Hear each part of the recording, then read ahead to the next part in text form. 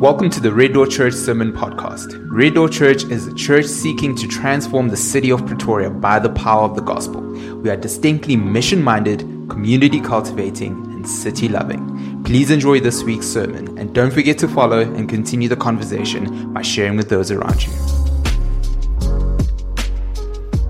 All right, morning, church. It's really good to be here this morning. I was reminded earlier when I was scrolling through Facebook that it is Workers' Day. So it's pretty cool. Thanks to all the workers that we get tomorrow off as well.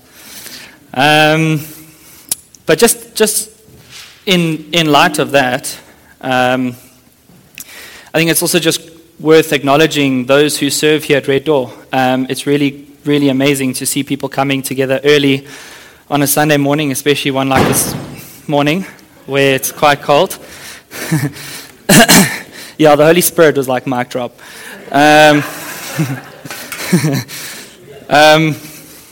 Just don't do it again. But this doesn't happen without people coming together, serving, helping out. And just this last week, I've been reflecting on the things that we sacrifice in order for the gospel to be shared, right? We don't just do these things so that the service works well or what have you, but really so that people can come, hear the gospel, experience the gospel, sing the gospel, all of those wonderful things. So to those of you who are involved with serving here at Red Door, just a shout out from me. Thank you so much for all that you do. So my name is Jason. I'm a church planting resident here at Red Door Church. Basically what that means is I'm here to observe, to see what it looks like to be in the world of church planting. I come from an established church, so coming through at 8 o'clock every Sunday to set up speakers and sound is not, it was a bit of a culture shock for me. And I don't know for what reason, but you think after 6 weeks it gets easier. It doesn't. It's still hard work, and waking up just gets harder and harder. But I'm here to observe, to learn, and it's been a privilege to be on the journey with Red Door Church from when we launched last year in March up until now, and just meeting new people every week. I'm finding myself at that awkward stage where I'm going up to people, I'm like, hi, I'm Jason. Have we met? Because you start forgetting who you've met week in and week out. So I do apologize if I did that to you this morning and it was awkward. I'm married now for just over 7 months. Hashtag marriage goals. All the married couples are like, come on. But it's good to be here, and I'm grateful for the opportunity to speak to you all this morning and to bring the Word of God to us all this morning, because even as I'm preaching to my own heart. As I prepared the sermon in the week, I was really wrestling with this in my own heart, and I'm excited for you to see the product of the wrestle. So can I just ask, I think most of us in this room, if not all of us, have finished school, or we're going to finish school, or we're close to that stage. When you left school, what was the thing that told everyone else that you have either made it or that you are making it? What is that thing? So in my circles, it was a car, right? I'm sure we've all seen those pictures, right? The people with the keys, and they're standing awkwardly with the ribbon on the car, and like, when I saw that in my friends, I'm like, yeah, this guy's doing it. This guy's really doing it. It never once did I think, did the parents pay for it? I was just like, yo, he's killing it. But I didn't get my car when I first finished school, because I was actually working in a church that was just down the road from where I stayed. So I walked, old school, just like Jesus and the disciples, walking to where the ministry field is. And so the need for me to have a car was not really there. The need was minimal. But with that, when it's your first year working in a church, your salary is also minimal. So you can't really consider having a car, because we all think the car just drives, right? Until you start driving one and you realize, it needs something that goes into it. And yeah, we won't get into that. That's a very discouraging conversation. But for me and my circles, it was when you posted a picture of you having a car that people were like, this guy's doing it. This guy's succeeding in life. He has his first car. Or girl, okay? But I remember every now and again when you watch TV, that car advert comes on. And they show you all the cool things that the car has that you don't need but you think you need. Great example is cruise control. My car has cruise control now, and I'm like, yo, what did I do before? Bro. But I remember the advert would finish, and right at the end, it would say, drive yours today from 1,999 per month. I remember looking at it like, yo, I could get a brand new car and have some money left over to actually drive it to places and do things. Not much, but finally I thought, actually I can pretend that I'm making it, right? I can pretend that I'm doing it.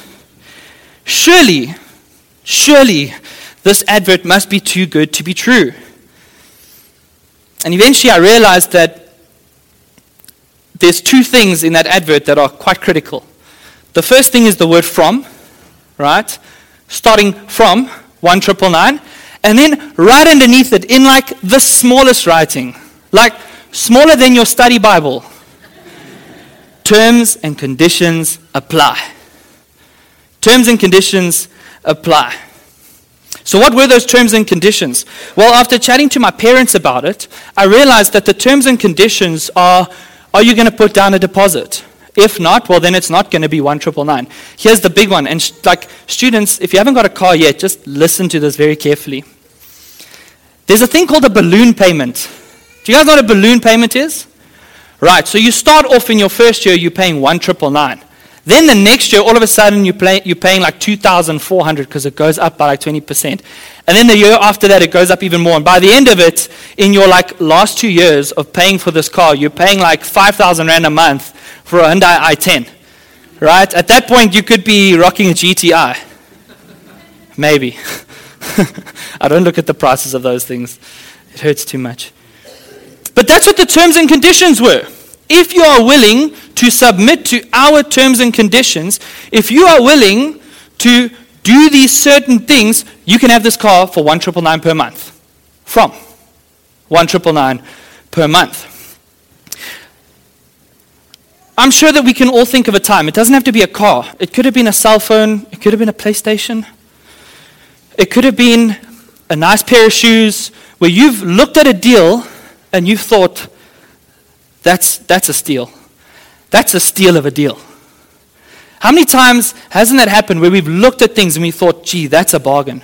I'm the one who's going to win in the end of this. Maybe it was a friend who promised you something and you ended up thinking when that friend said that, you were like, this is too good to be true. This sounds too good to be true.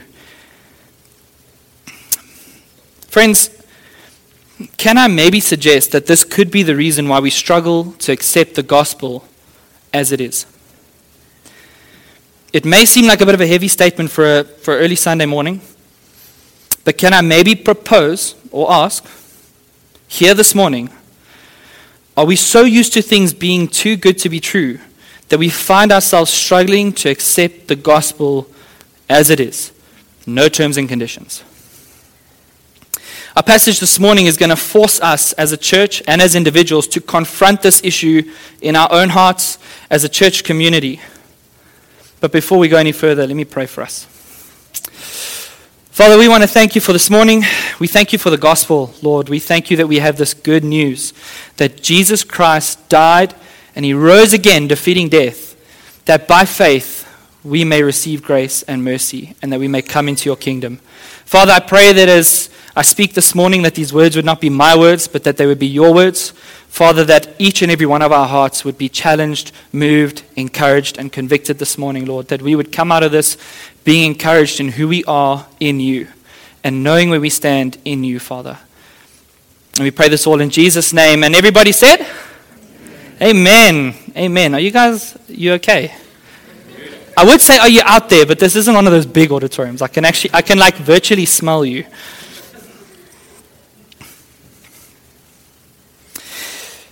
In today's passage, we're going to see that the early church had to wrestle with something quite intense. There was a particular subject that came up that they had to wrestle over. But it's worth noting that this topic or this subject wasn't something small, like what coffee we drink, instant coffee or filter coffee, or we have the cool machines. It wasn't one of those. It wasn't how we should dress for church or what we should look like. The subject at hand was super serious, and the church had to actually wrestle with this and deal with it because it became a salvation issue. This thing became an issue that was so big that people were struggling to come to Christ because they had put up a barrier. They had created their own terms and conditions for what it meant to come to Christ. And so we're going to see the church wrestle around this issue, come to a conclusion, and I think we're going to learn a lot from this conclusion. It's easy to take the conclusion as it is and just be like, that's what it's saying. But there's a cool piece to the end of it. I'm really excited to get there, but I won't jump there now. But the first thing I want to say this morning, church, is that truth is not relative. Truth is not relative. What do I mean by this? Well, in our society, we've started drifted in the direction of saying this thing called my truth and your truth, right? So my truth is what I believe to be true, and your truth is what you believe to be true. But we keep it separate from one another, and I believe that mine is true, you can believe yours is true, and we just won't offend one another, right? Let me give you a good example of this. My truth, please do not laugh at me. My truth is that Manchester United is the best football team in the world, right? Temba's truth is that Liverpool is the best football team in the world, right? Now, I'm sure we're all sitting there right now, even if you don't watch football, surely you've seen the memes by now. We all know that my truth cannot be true at this point, right? I will not draw a final conclusion as to what is true because it will cause my brothers to stumble here today. But that is the point. My truth cannot be true because the facts do not point in that direction. Maybe Temba's truth is true. Maybe that is the case, but we cannot handle the Bible with the view of my truth versus your truth. There is only one truth, and that is the Bible. Truth is not relative. The truth about anything cannot change based on what we think or what we feel. So let's have a look. It's not going to come up on the screen, so I want to encourage you to have your Bibles open with you or unlock your Bibles, as Rain says, and follow with me. But we're going to have a look at what is it that the church are thrown into sharp dispute about. And we're going to read from verse 1 to 5. Certain people came down from Judea to Antioch and were teaching the believers, unless you are circumcised according to the custom taught by Moses, you cannot be saved. This brought Paul and Barnabas into sharp dispute and debate with them. So Paul and Barnabas were appointed, along with some other believers, to go up to Jerusalem to see the apostles and elders about this question. The church sent them on their way, and as they traveled through Phoenicia and Samaria, they told how the Gentiles had been converted. This news made all the believers very glad. When they came to Jerusalem, they were welcomed by the church and the apostles and elders, to whom they reported everything God had done through them. Then some of the believers who belonged to the party of the Pharisees stood up and said, the Gentiles must be circumcised and required to keep the law of Moses. So picture the scene, right? Last week we heard how Paul and Barnabas were traveling. You guys saw the massive journey that they went on. Just keep walking. That was what Rain looked at. And they found themselves back in Antioch, and that's where this disagreement takes place, where they're hearing that some guys are teaching that you must be circumcised in order to be saved. You must be circumcised in order to be saved. And Paul and Barnabas freak out, because obviously they've just gone on this massive journey, and Luke, as he's writing this and recording this historical document, points out that they were sharing and they were encouraged by the fact that Gentiles were being converted as they preached the gospel. Now Paul and Barnabas arrive and they hear that these guys have added their own little nuance to the gospel, that you must be circumcised in order to be saved.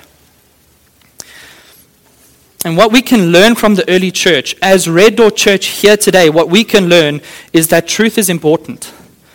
The final truth is important, and we need to be willing to wrestle with each other, wrestle with the word, to come to a point where we say, this is the truth. Not my truth and your truth. This is the truth. This is what the Bible says. So what was their conclusion? Well, the bottom line of their conclusion is that there is no need for terms and conditions. The conclusion that the apostles and the elders came to is that there is no need to add these terms and conditions to the grace that God offers. This gospel, this grace is given to all nations. This isn't a Jewish thing anymore. This is to all nations, including the Gentiles. And no nation, and this applies to us today, no nation needs to cross these uncomfortable cultural lines in order to become a Christian or to be a Christian. But rather, the answer is quite simple. Have a look at verse 6 to 11 with me. The apostles and the elders met to consider this question. After much discussion, Peter got up and addressed them. Brothers, you know that some time ago God made a choice among you, that the Gentiles might hear from my lips the message of the gospel and believe. God, who knows the heart, showed that he accepted them by giving the Holy Spirit to them, just as he did to us. He did not discriminate between us and them, for he purified their hearts by faith.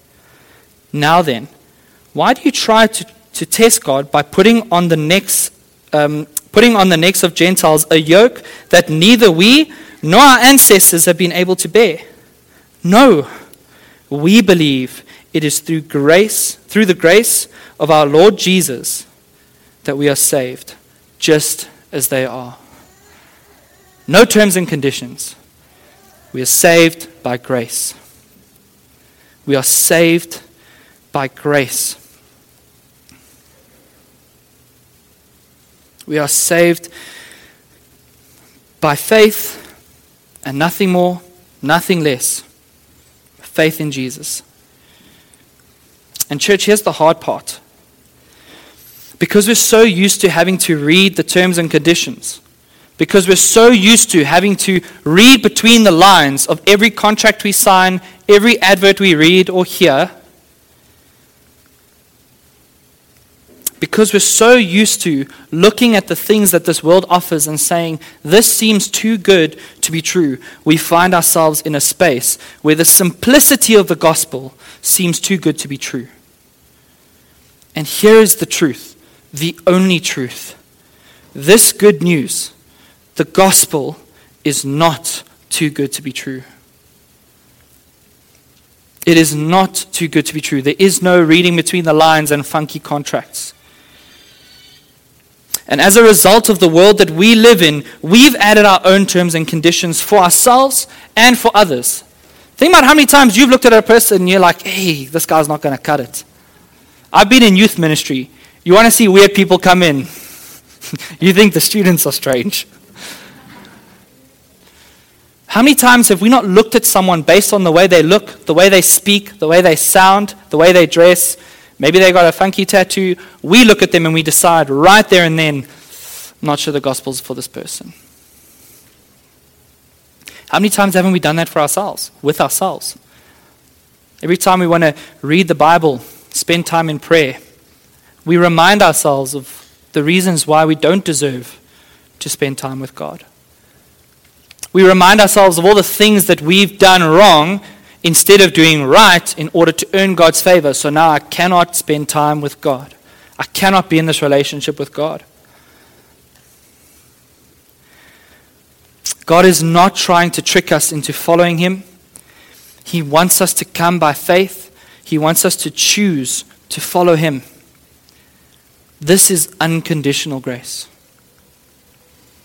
This is unconditional grace. Now, it would be super easy at this point to finish and be like, amen, hallelujah, and we all leave, right? But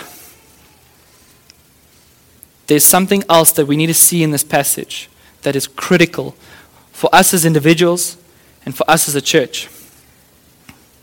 There's something that we need to take into account, and it's something that we can't miss or just breeze over in this passage.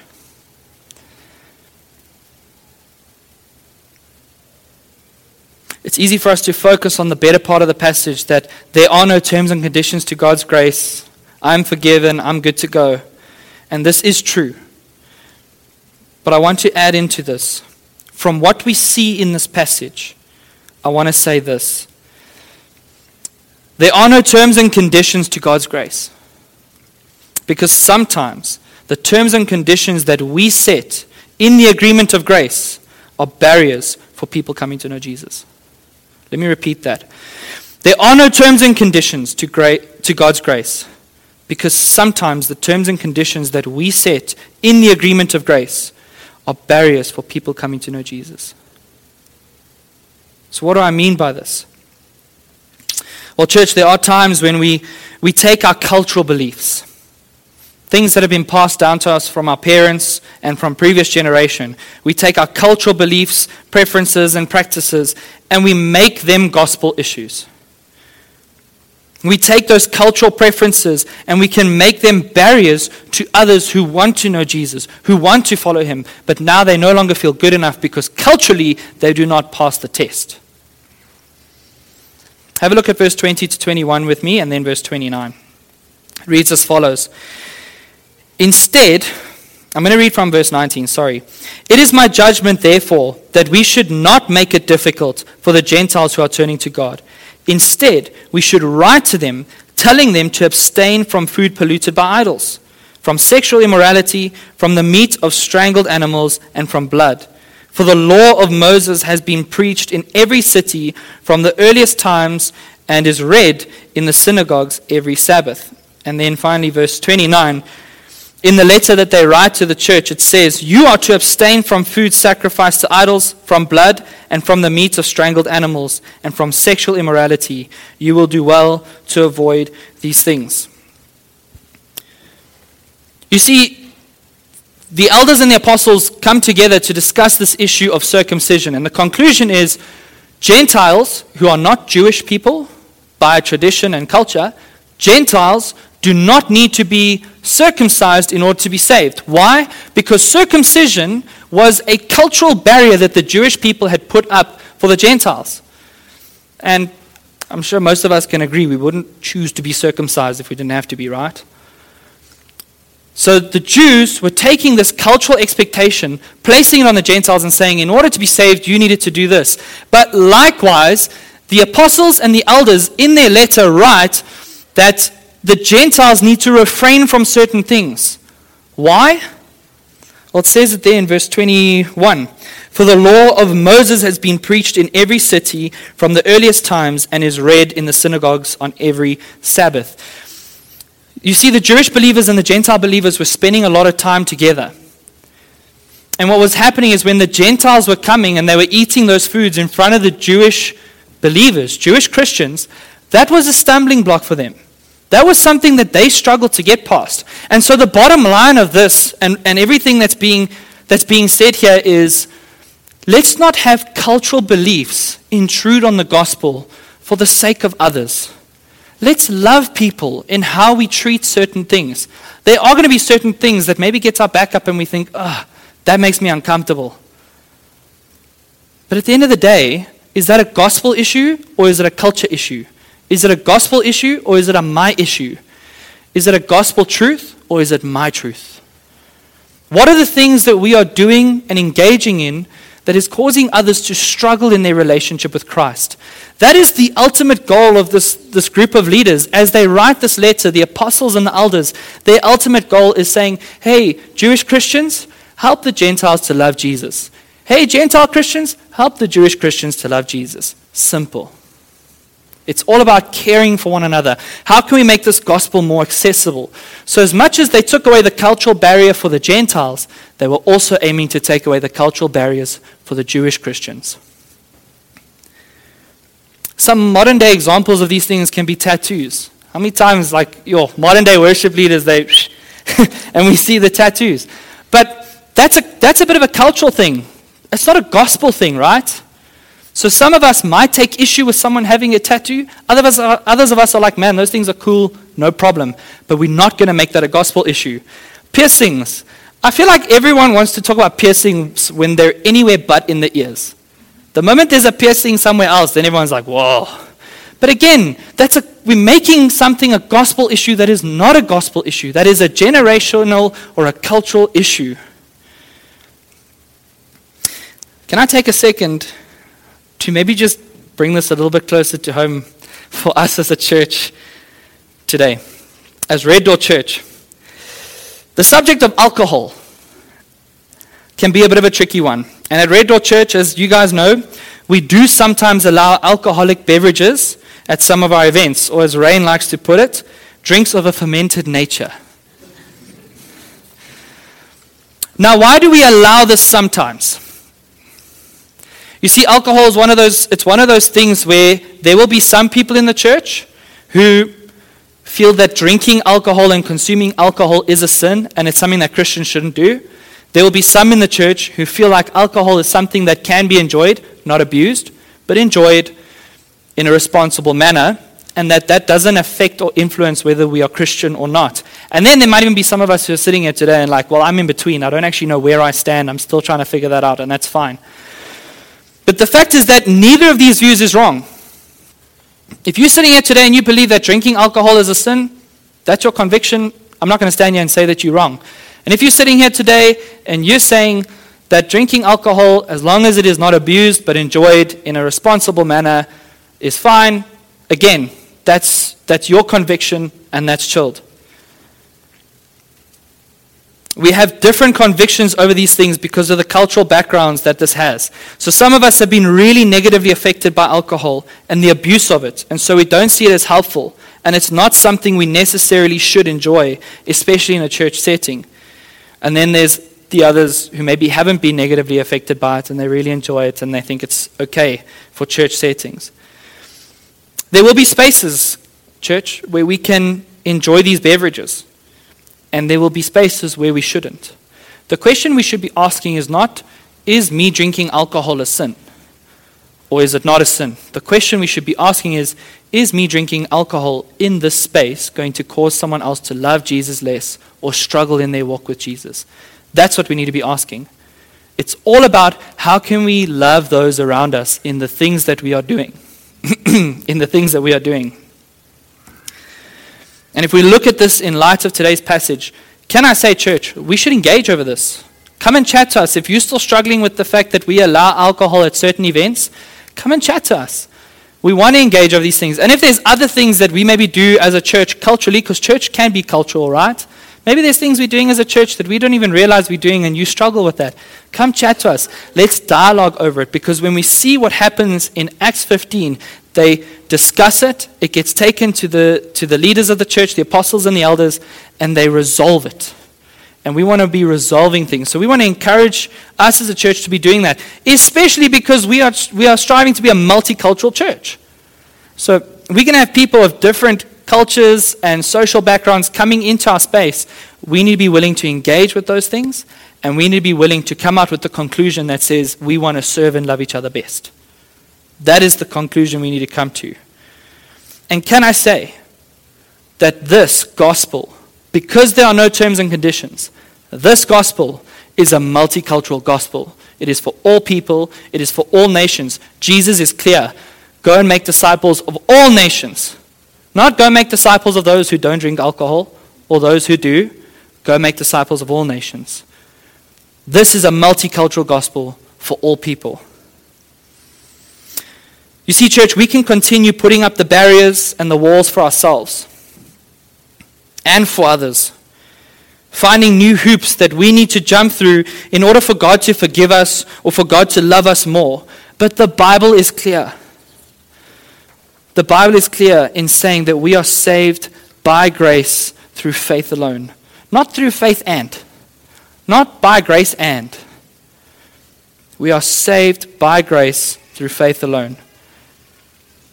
So I want to ask us here today as a church, as we sit here and we hear this message, what are the hoops that we're setting up for people to jump through? What are the hoops that you're setting up in your own heart for you to jump through on a daily basis in order to have this relationship with Jesus? What are the terms and conditions that you have created in your own heart for what it means to follow Jesus? What are some of the unfair expectations that we're placing on ourselves and others? See, we can either choose to accept that this good news is without terms and conditions, or we can continually seek ways in which we can earn God's grace by doing things and checking the boxes. Like if I serve every Sunday at church, if I arrive at 8 and leave at 12, if I read my Bible every day, if I don't drink alcohol, if I don't eat certain foods, if I don't have a tattoo. What are the things that we are saying to ourselves, this is what you need to do in order to earn the grace given to us? Maybe you're sitting here today and you're not a Christian. Perhaps every time you've been to church or you've been to a Christian setting, there have been hoops that have been set up for you. Maybe you set up your own hoops. Maybe your own conditions and terms that you put in place for why you shouldn't become a Christian and why Jesus shouldn't forgive you and offer you this grace. Can I say that you're going to hear the truth now this morning? That there is nothing that you can do to earn God's grace and favor. There is no act, there is no job, there is no box that you can check that will make God love you more or less. We are saved by grace through faith alone. Nothing more, nothing less. And if that is you here today, don't let that hold you back. Come and chat to us. You can chat to myself, you can chat to Rain, or you can find someone who's wearing the Holler Crew lanyard, but chat to us. Say, I want to know more of Jesus. I'm tired of setting up the terms and conditions and deciding why he should or shouldn't love me. Today, I know that there is nothing I can do but just accept this gospel. Red Door Church, let's ensure that no matter what we are doing as a church, we always seek to make the good news of Jesus Christ easy to reach for one another and for the people coming into our circles. Out of love for one another, and out of love for the others coming into our circles, let's strive to love others in the way that we receive them into this family and in the way that we share this gospel, always being conscious of what barriers there are and what there may be for some.